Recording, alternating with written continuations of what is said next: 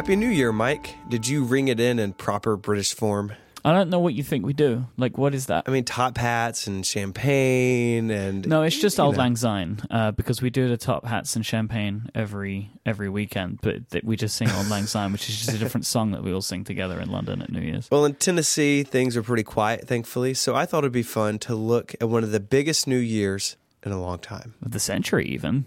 The millennia! Okay. Thankfully, the year 2000 did not bring with it the post-apocalyptic wasteland of failed computers, crashed stock markets, planes in the streets, and unreachable power grids that people thought that it would.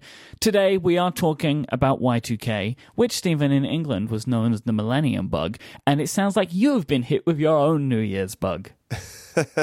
I'm a little under the weather, but thankfully it's not Y2K's fault. Well, that you know of. You don't know. There might have been some kind of millennium bug and it messed up your medication, and now look at you. Maybe. It's a long game there that it's playing.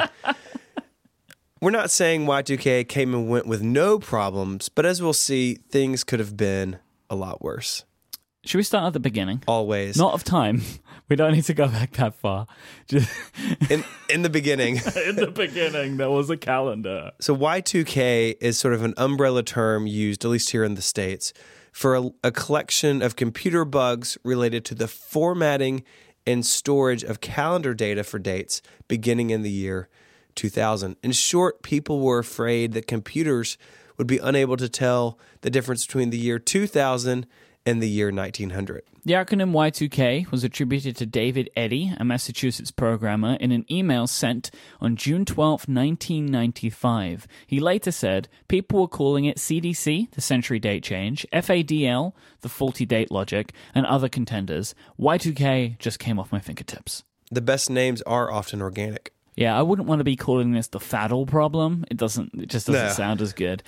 It was believed that the Y2K bug could cause errors such as the incorrect display of dates, but more importantly, the inaccurate ordering of automated date records or real-time events. As things, I don't know, like the world's entire digital financial system depended on the correct timestamps for things like transactions and trading, this seems kind of serious. This was all complicated by the fact that some programmers have misunderstood the Gregorian calendar rule that determines whether years that are exactly divisible by 100 are not leap years, and they assumed that year 2000 would therefore not be a leap year. However, in reality, years divisible by 100 are not leap years except for years that are divisible by 400. Thus, the year 2000 was a leap year. Today I learned leap years are complicated. Turns out, so are computers, but they're also kind of stupid. But hey, there are computer things that can be trusted. There are smart, amazing computer things. One of those is Squarespace. Make your next move with Squarespace. They're supporting this week's show. Squarespace lets you easily create a website for your next idea. With a unique domain, award-winning templates, and more, you'll have everything that you need right there in the palm of your hands if your computer is in your hands. Whether you want to create a store, a blog, a site for your business, or just about any website at all, Squarespace has everything you need. There's nothing to install, no patches to worry about, no upgrades needed. They're an all-in-one platform. Squarespace have 24/7 support, and you can sign up for a free trial today to check it out. Go to squarespace.com, and when you sign up for a plan, use the code UNGENIUS to get 10% off. Their plans start at just $12 a month, but you get that 10% off when you use the code UNGENIUS at checkout. Squarespace. Make your next move, make your next website. People saw this coming, thankfully. A book in 1984 first outlined it, followed by lots of chatter on Usenet starting in 1985. I'm going to guess that you know what Usenet was. Maybe you even used it. I do know what it was, Michael. It was a little before your time there, buddy. No problem, old man. So how did computer programmers keep making these mistakes if it was known some 15 years in advance? It's a good question. In the early days of computing, memory was very expensive, and even the world's most powerful mainframes had so little of it, everything was done through the lens of conservation. A 2-digit string to represent a year was cheaper and more efficient than a 4-digit one, hence the 1900 versus 2000 problem. Programs could simply prefix 19 to the year of a date automatically as needed. There were several different approaches in fixing software for the year 2000. The cleanest was to allow for 4-digit years. So instead of just adding 19, you would add 1999. right? So instead of adding 20, you would add whatever you'd add, and that would be perfect.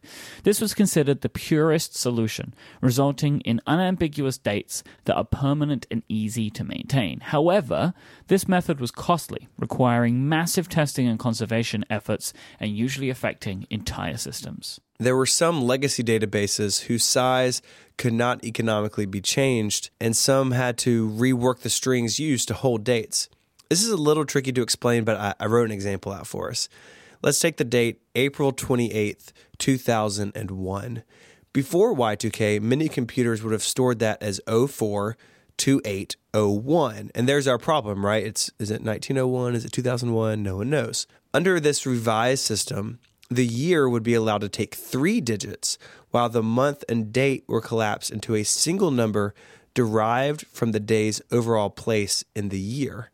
So under this system, April 28th, 2001 would be read as 118001. April 28th is the 118th day of the year, and 001 for the year 2001. Now, this system would hold in place until the year 2899. So it's got a little time left on it. Yeah, that sounds good enough. That sounds a good enough fix. Older software systems, though, proved difficult to change. So some programmers elected to use what is known as windowing.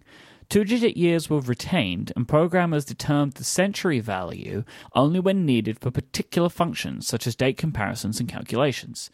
Now, we have read this, and neither of us really understand what's going on. Just know that it was another possible option.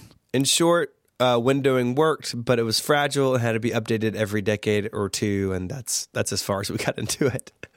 Many countries around the world worked on their own solutions to the problem. In 1998, the United States government responded to the Y2K threat by passing the Year 2000 Information and Readiness Disclosure Act. They worked with private sector companies in order to ensure readiness and created internal continuity of operations plans in the event that there would be problems. The effort was coordinated out of the White House by the President's Council on Year 2000 Conversion. That's part of the government every little boy and little girl dreams of joining. The Year 2000 Conversion Council. Yeah, it's the height of public service. You made it. You made it, kid. The British government made regular assessments of the progress made by different sectors of business towards becoming Y2K compliant. And there was wide reporting of sectors which were laggards. Companies and institutions were classified according to a traffic light scheme ranging from green, meaning no problems, to red, which the British government defined as grave doubts whether the work can be finished in time. Grave doubts. Isn't that a beautiful Grave British doubts. phrase? The International Y2K Cooperation Center, known as IY2KCC, which is one of the worst acronyms ever created. So bad. Just give it an actual name. Anyway, it was established at the behest of the national Y2K coordinators from over 120 countries when they met at the first global meeting of national Y2K coordinators at the United Nations in December 1988. The IY2KCC established an office in Washington, D.C.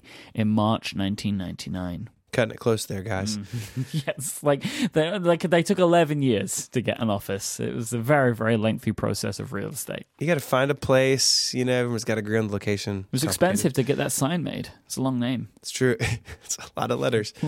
Insurance companies sold policies covering failures of businesses due to Y2K problems. Attorneys organized and mobilized for Y2K class action lawsuits. And of course, survivalist-related businesses, gun dealers, surplus and sporting goods, anticipated increased business in the final months of 1999. I'm sure they did. In an event known as the Y2K scare. I definitely remember people buying canned goods and having water on hand in case the end of the world or, grocery stores weren't able to do business or, none of our cars could start. No, people were really afraid. Yeah, petrol stations were emptied, right? It was a real thing. I remember it. It was a big thing. People were scared. People were excited, right? Year 2000, but there was this overall feeling of this everything stopped working. Many groups popped up speaking about the end of the world. Of course, spurred on by people who anticipated widespread power outages, food and gasoline shortages, and other emergencies that would come from all of our systems ceremoniously ceasing to exist.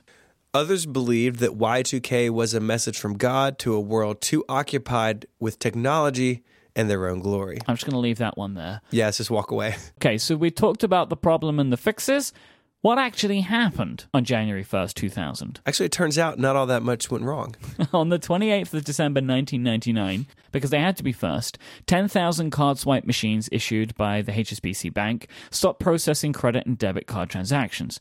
Stores relied on paper transactions until the machines started working again on January 1st. Also in the United Kingdom, incorrect risk assessments for Down syndrome were automatically sent to 154 pregnant women as a direct result of a Y2K bug that led to a miscalculation of the mother's age. 4 babies with Down syndrome were also born to mothers who had been told they were in the low-risk group.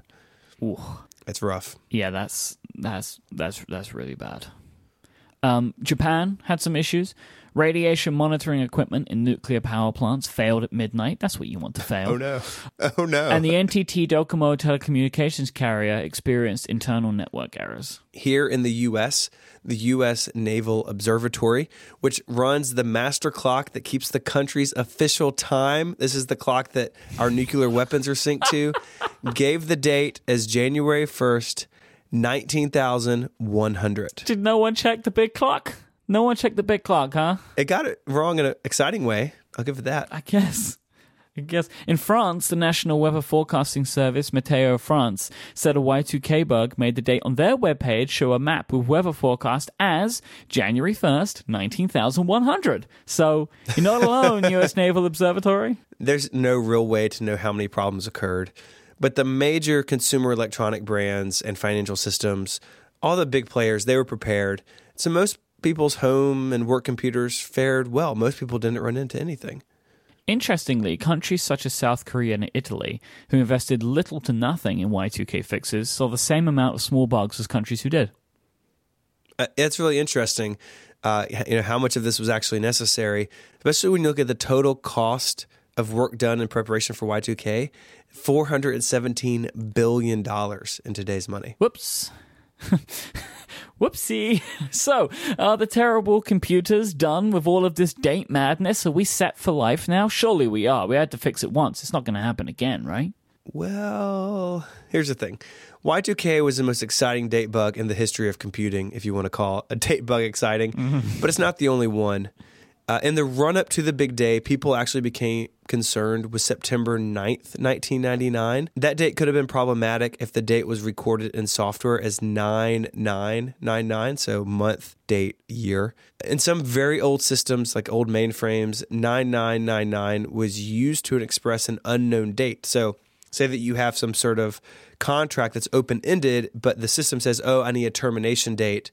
It was common practice that 9999 would be entered just to hold it there, but the day went by without any problems. September 1st, 2010 didn't go off so smoothly. It was actually dubbed as Y2K plus 10 after some SMS messages were labeled with the wrong year and upwards of 20 million bank cards became unusable across Germany. The main source of problems was confusion between hexadecimal number encoding and binary-coded decimal encodings of numbers. Now, you all know what that means, right? I don't need to bother explaining that. We all get this. It's fine. Oh, man, I'm totally confident in what you just said, being obviously, accurate right? I mean, I'm surprised it even happened in the first place, considering how much we all understand it. Toddlers understand that. Mm-hmm. Then there's the year 2038. Unix systems, things like Apple products, large-scale servers, and even embedded systems within things like transportation systems like trains and planes and stuff, they use Unix underpinnings. And in Unix, systems use January 1st, 1970 as the beginning of time, a fixed point from which they can count forward from. Why did they pick that date? Like, why that one? Do you know why? That is a topic. I do, but that's a topic for a different time. Ooh, okay. On 32-bit systems, basically they were run out of memory space to count the current time starting on January 19th, 2038. As of this recording, there is no universal fix for the year 2038 problem. Good news. It's not that far away. Then there is the year 10,000 problem that will emerge when the need to express years with 5 digits arises. No one's too worried about that right now, though. I think we're good. No, it's not keeping me up at night. This was a lot of fun to read about. You and I have both wanted to do this topic for a while, so thank you to Jeff for sending it in and finally kicking us into action on this.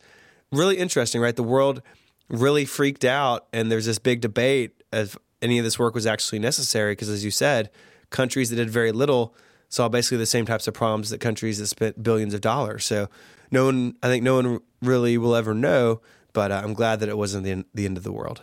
Stephen, are we year 2038 ready? Is our company ready for year 2038? Sure. Okay, good. Sure. Great. Prepared. Yeah, just going to write that down. If you want to read more about Y2K or the year 2038 or the year 10,000 problems, we have links together on our website, relay.fm/ungeniused/41. You can get in touch with us there as well. You can send us an email. You can find us on Twitter. The show is at Ungeniused. Tons of our topics come from audience suggestions, including this one. So drop us a line with your favorite weird Wikipedia article. While you're there on Twitter, you can find Mike, IMYKE. You can find me there as ISMH. And until our next crippling mainframe bug, Mike, say goodbye. Goodbye. Adios.